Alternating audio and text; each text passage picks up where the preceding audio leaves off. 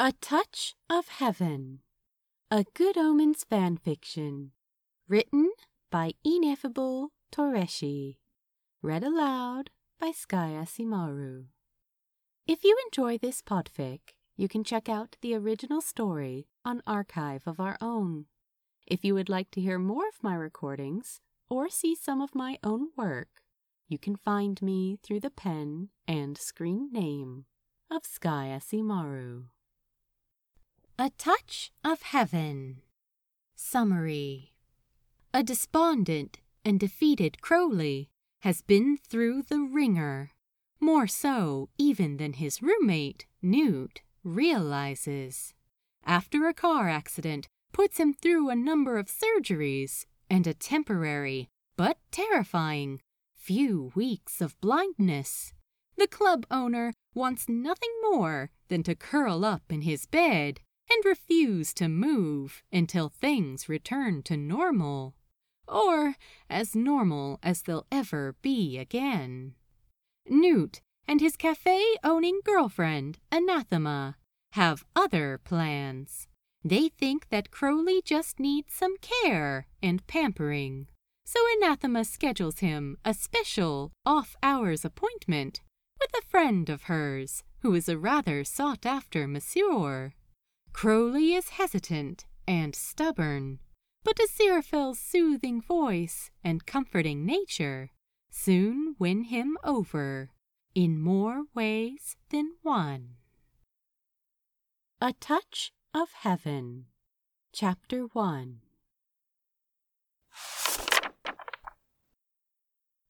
Rise and shine, Sleeping Beauty! A cold, cruel burst of air chilled Crowley's body to the bone as his bedsheets were rudely ripped away from him. His instinctive reaction had him yelping, "Ah!" a frankly embarrassing sound. But in the following heartbeat, he was growling and hissing like a feral cat, while his hands shot out in search of his stolen warmth. "Newt, I swear to fuck, I will bite your nose off if you don't give me back my goddamn blankets!" he snarled, aiming a hard kick in the direction that he thought his roommate might be standing. He guessed wrong and snarled again when his hyperextended knee cracked angrily. "Ah!" "Oh, don't be so dramatic," Newt's voice teased from the other side of the bed. "You've been sulking in bed for long enough. How do you expect your body to get back to normal if all you do is lay around all day, every day?" The breathless string of profanity that Crowley let fly while he scrambled in circles and swiped blindly was possibly the most vulgarity he had spoken aloud all at once in his life. "Newt, I'm fucking serious!" he all but shrieked. "Give me my goddamn blankets!" "No can do, mate." Newt's voice had moved again. The little bastard was learning how to properly avoid Crowley's wrath. "I've suffered your pity party long enough. It's time to rejoin the world. Besides, your massage appointment is in 2 hours, and if you miss it, you know that Anathema will skin us both." Crowley let out one last burst of truly obscene language before allowing himself to fall back onto his bed without his blankets, cold and frustrated, and wishing, just for the moment, that he lived alone. The silence in the room was heavy for a few moments, until Newt finally spoke again, with a much gentler tone. "Come on, Crowley. It'll do you some good to get out of the flat. And you know that Anathema really went out of her way to get you this appointment. The guy doesn't even work on Saturdays." Crowley let out a long, low groan. "I know. She told me often enough herself." Wrinkling his nose and crossing his arms over his chest like a petulant child, he added, "But I also didn't ask her to make the appointment, now did I?" At least Newt chuckled at that. Yes, well, you know how she can be. You're the one dating her, masochist. You love her too. Lies and slander. The mattress at Crowley's left side dipped in conjunction with a deep sigh from Newt. It might actually make you feel better, you know, he pointed out. A bit of pampering could do you a lot of good. Though the urge to reach out and shove Newt off the bed remained, Crowley managed to restrain himself to simply pouting like a child. I hate it, he whined softly. He could feel his throat tightening and took a handful of deep breaths to calm himself. Crying in front of Newt would be embarrassing at the best of times, but with these stupid patches over his eyes, it was also highly unrecommended. I hate going out there like this. Can't I just reschedule for after the patches come off? There was a huff of breath, and Crowley could tell that Newt was thinking about how best to respond. That's 3 weeks away, Crowley, he pointed out in a steady tone. Are you really going to keep being a hermit, all closed up in here, for another 3 weeks? Crowley stuck out his lower lip and turned his head in the opposite direction of Newt's voice. I've survived worse, he snipped. A moment of silence, followed by a quiet, "You certainly have. So, surviving the outside world for a few hours should be easy, shouldn't it?" Oh, fucking fuck! Crowley wanted to growl and kick and scream and tell Newt to fuck off, that he wasn't going, that he hated him, and to leave him the hell alone.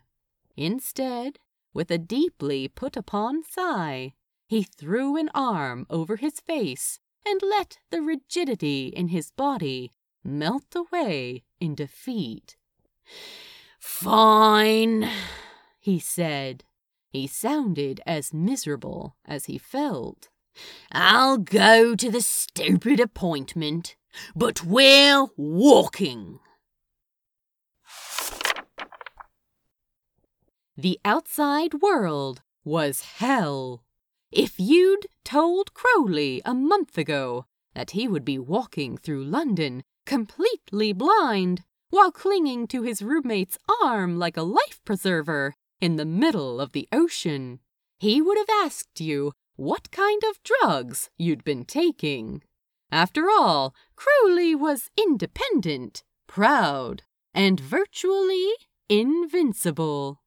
At least, that's what he'd felt like until very recently.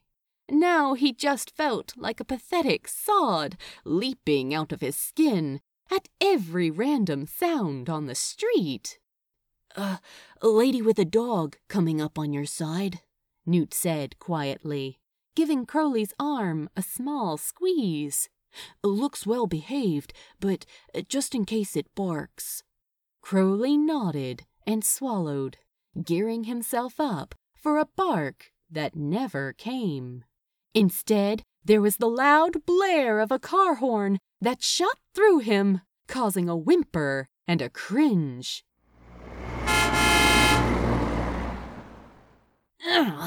Fuck! He hissed under his breath. Bloody lorries, Newt agreed, and squeezed Crowley's arm again. Turning left in 3, 2, 1. Crowley made the turn with both of his hands gripping Newt's sleeve, breathing a little sigh of relief when he didn't walk headlong into anything. Distantly, he wondered what he looked like to the other people in the street.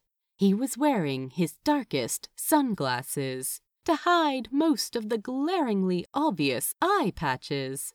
But other than that, he had no idea what he was even wearing. He'd accepted whatever shirt and trousers Newt had handed him from the closet, and had begrudgingly allowed his friend to brush his hair and pull it into a ponytail. He couldn't imagine that he looked very much like his usual stylish, overly coiffed self, though he was sure that Newt had tried his best. Thank fuck for Newt, honestly. Crowley didn't always express it well, especially these days when he was in a perpetual state of wanting to just sink into the ground and disappear. But he appreciated his friend and roommate with all his heart. He wasn't sure how he would have survived all this without him. Certainly he would have burned down the flat by now, just trying to feed himself. How does Anathema know this guy again? Crowley asked, to distract himself from the myriad London morning sounds that made him jump and cower. He's a regular at the cafe, said Newt. They got talking one day, and somehow Anna's great-great-grandmother came up, the one who wrote all those prophecies. Well, it turned out the guy has a hobby of collecting prophecy books, so that got the two of them going, and they became good friends. Anna says he's one of the sweetest people she's ever met. Crowley snorted and clenched his jaw. Sure, he mumbled, doubtful. Hey, he gave up a Saturday morning to fit you into an incredibly packed schedule, Newt pointed out. Sounds pretty sweet to me. Doesn't mean anything, Crowley huffed. Maybe Anna had some incredibly incriminating blackmail on him. The squeal of tires only briefly preceded the long, loud blast of a horn and a great deal of shouting. The shock stole the words from Crowley's lips, to be replaced by a yelp and a whimper, his heart leaping into his throat. Before he knew what he was doing, he'd instinctively attempted to jump away from the noises, and then he was falling. Somehow, Crowley didn't land on his face on the pavement, though it was a close thing. Between Newt grabbing him by the arm and the back of his shirt, and the pure dumb luck that they'd been passing a phone box that helped to stop his descent, Crowley was quickly being yanked back to standing. His arms were around Newt before he could reconsider, clutching his friend close while his heart fought its hardest to burst through his ribs. Fucking fuck! Crowley gasped, wanting nothing more than to be safe in his bed, back at the flat. I'm going to have a fucking heart attack before we even get there! Newt patted him on the back and gave a little chuckle, but it was one of those nervous chuckles he sometimes had when he felt out of his depth. Maybe I can go back and get the car for the trip home, he suggested carefully. It would be a lot faster. Get it over with, quick. The suggestion only made Crowley grip his friend's shirt more tightly, though. He shook his head vehemently. No driving. Come on, let's... Fuck, are we almost there, at least? Newt, very slowly and cautiously, untangled Crowley from him until they were standing side by side again, with Newt's hand around Crowley's waist and Crowley's hand clutching Newt's other arm. Yes, it's just a bit more down this street. Come on, you can do it. The gentle encouragement made Crowley want to snarl and cry at the same time, but he did neither. He clenched his teeth painfully hard and forced himself to match Newt's steps. Less than 100 steps later, Newt nudged Crowley to make a 90-degree turn, and they were, finally, blessedly, pushing through a door. A jaunty little bell jingled to announce them, and as the door swung shut, they were encased in relative quiet. Crowley felt like he was able to breathe for the first time since they'd left the flat. All good? Newt asked in a low voice. Crowley nodded. It was a blatant lie, but Newt had already pandered to him enough this morning. The soft pad of footsteps approached from somewhere nearby. Crowley did his best to straighten up and reluctantly released his death grip on Newt, though he noticed that Newt did not yet remove his own steady hand. "Ah, good morning. Newton, I believe." Despite himself, Crowley couldn't help relaxing just a bit at the sound of the stranger's voice. He wasn't sure what he'd been expecting, but he couldn't deny that the man who approached them sounded soothing. His voice was light and airy, happy in a way that Crowley didn't think it was possible to fake. There was a shuffling and a few light sounds of movement. Crowley imagined that Newt had just accepted an outstretched hand. "Newt is fine, thanks," his friend said. "And you're Mr. Fell?" "Aziraphale, please," the soothing man said, with a soft chuckle. "Though I know it's a bit of a mouthful, so feel free to play with it. Anathema calls me Syrah." Crowley focused intently on the lovely lyrical voice and found himself repeating that name in his head over and over again to ensure that he would pronounce it correctly later. "And you must be Mr. Crowley." Crowley startled a little bit and hesitantly held out a hand, not wanting to accidentally smack someone by getting too enthusiastic.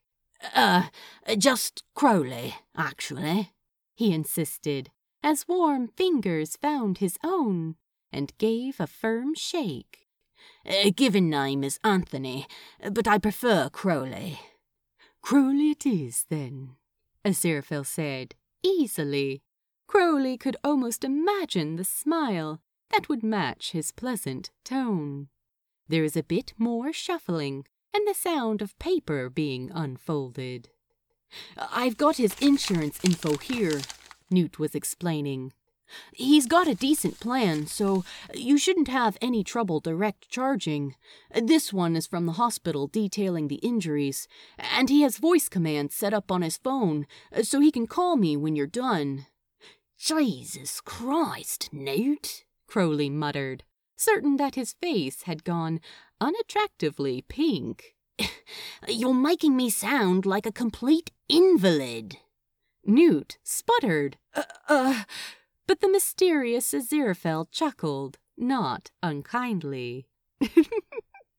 "I think it's lovely that your friend is making such an effort, Crowley, don't you?"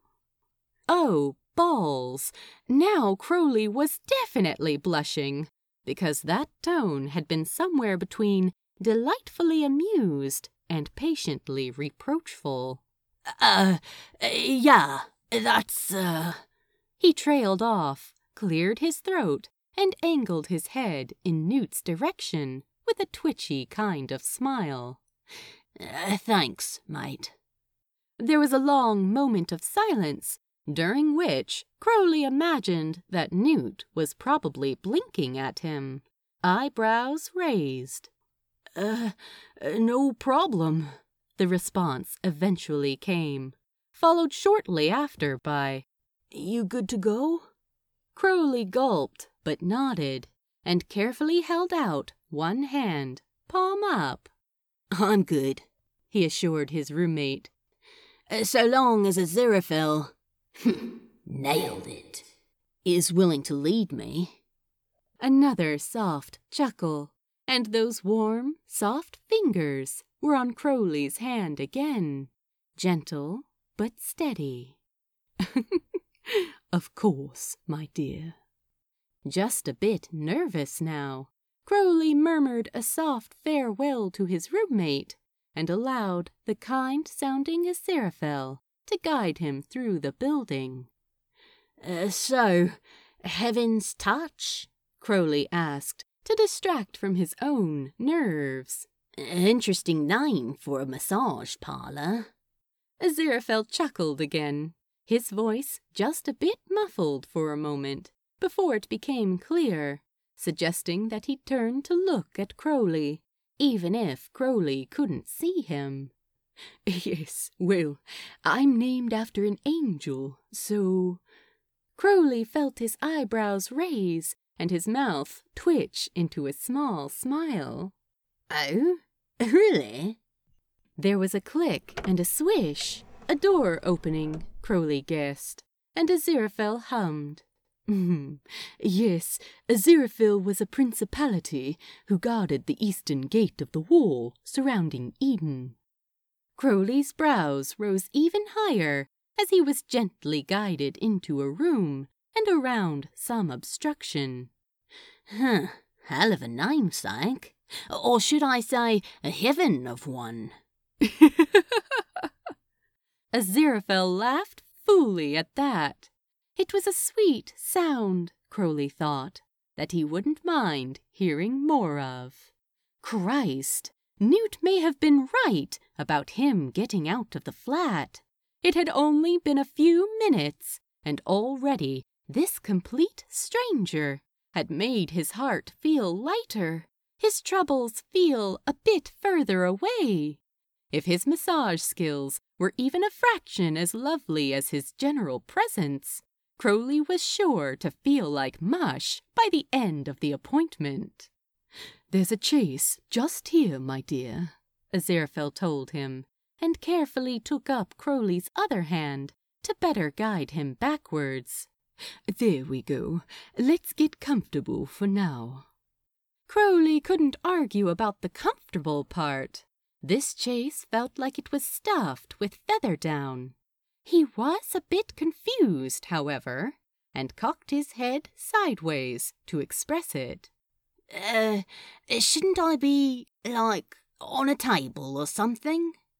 The deliciously cozy chaise cushions shifted slightly as Aziraphale sat nearby. Crowley heard a metallic click and frowned again, picturing his featureless monsieur holding a clipboard or something similar. We've a few things to go over first, Aziraphale explained. Firstly, have you ever had a massage before? Crowley shook his head, and then, because he couldn't tell if Aziraphale was looking at him, said, No, this'll be the first. Aziraphale hummed in acknowledgement. Crowley could hear the soft sound of a pen scraping over paper. Do you, to the best of your knowledge, have any allergies to oils, perfumes, lotions, etc.? Crowley gave it a brief thought, and then shook his head again. No allergies that I know of. Any strong feelings about particular scents? At Crowley's confused eyebrow lift, Aziraphale let out a little huff of amusement. I use a number of scented oils and lotions to assist in creating a relaxing environment, but some people are bothered by such things, so I have scent-free options to accommodate. Oh, no issues there, Crowley said finally. You can use whatever you like. The pleased hum, made something twist in Crowley's belly. Fuck. Had he been so out of touch with humanity recently that the slightest sound of happiness had him all wobbly in the guts? There was a rustling of papers, a few soft hums as Aziraphale, presumably, read something, and then that lovely, soothing voice again. I have the report here showing where your injuries were sustained and what was done to repair them, but I want to assure you now that you are in control of this appointment. If I work on an injured area and you feel uncomfortable or something hurts, I insist you tell me immediately. Do not grit through it because you think I know best. Just because I'm the professional doesn't mean that I know your body or how it is going to react to my touch. If Crowley had had the use of his eyes to stare at Aziraphale with, he'd have been doing so right now, and possibly blinking a bit out of sheer bewilderment. Forgive me for sighing, but that's a very unusual stance for someone in healthcare. Refreshing as fuck, but unusual. Another chuckle, this one with just a hint of derision in it. Yes, I know many healthcare professionals tend to be rather oversure of themselves. I can't tell you the number of clients I've had here who were one step away from bursting into tears at any moment because their doctor didn't believe that something hurt as badly as it did, or because their nurse had refused to give them extra pain medication, or because another massage therapist put far too much pressure on something. Aziraphale paused long enough to take a deep breath and let it out slowly, evidently calming himself. I strive not to be one of those people, so please do give me any feedback you have at any point throughout the process. I want you to leave this appointment feeling good, not running to tell Anathema that her friend crippled you. A bark of laughter escaped Crowley before he even realized it was happening. And oh, didn't that feel great? Fuck, he couldn't remember the last time he'd properly laughed at something. Ha! All right. I promise to keep you in the loop and to not sick the angry little American Chihuahua after you. Aziraphale's laughter echoed Crowley's own. I see her as more of a well-dressed pit bull myself, but the sentiment stands. They laughed together for several long moments after that, Crowley's shoulders bouncing and his stomach twisting in a funny way that he didn't quite recognize. For the first time in a long time, he temporarily forgot about his troubles, his injuries, and all that had led up to them. For a moment, the only negative thought in his mind was that it sucked that he couldn't see the man he was talking to look him in the eye as they enjoyed a bit of mirth. It felt nice. If nothing else positive came of this appointment, this moment, at least, was worth it. All right, Aziraphale said, alongside the sound of something being dropped on a nearby table. I think that's all I need, my dear. What say we get this show on the road, And Crowley, without even thinking about it, smiled. Okay, sure, let's do it. End of Chapter 1. Thank you for reading. Please drop by the archive and let the author know what you thought of their work.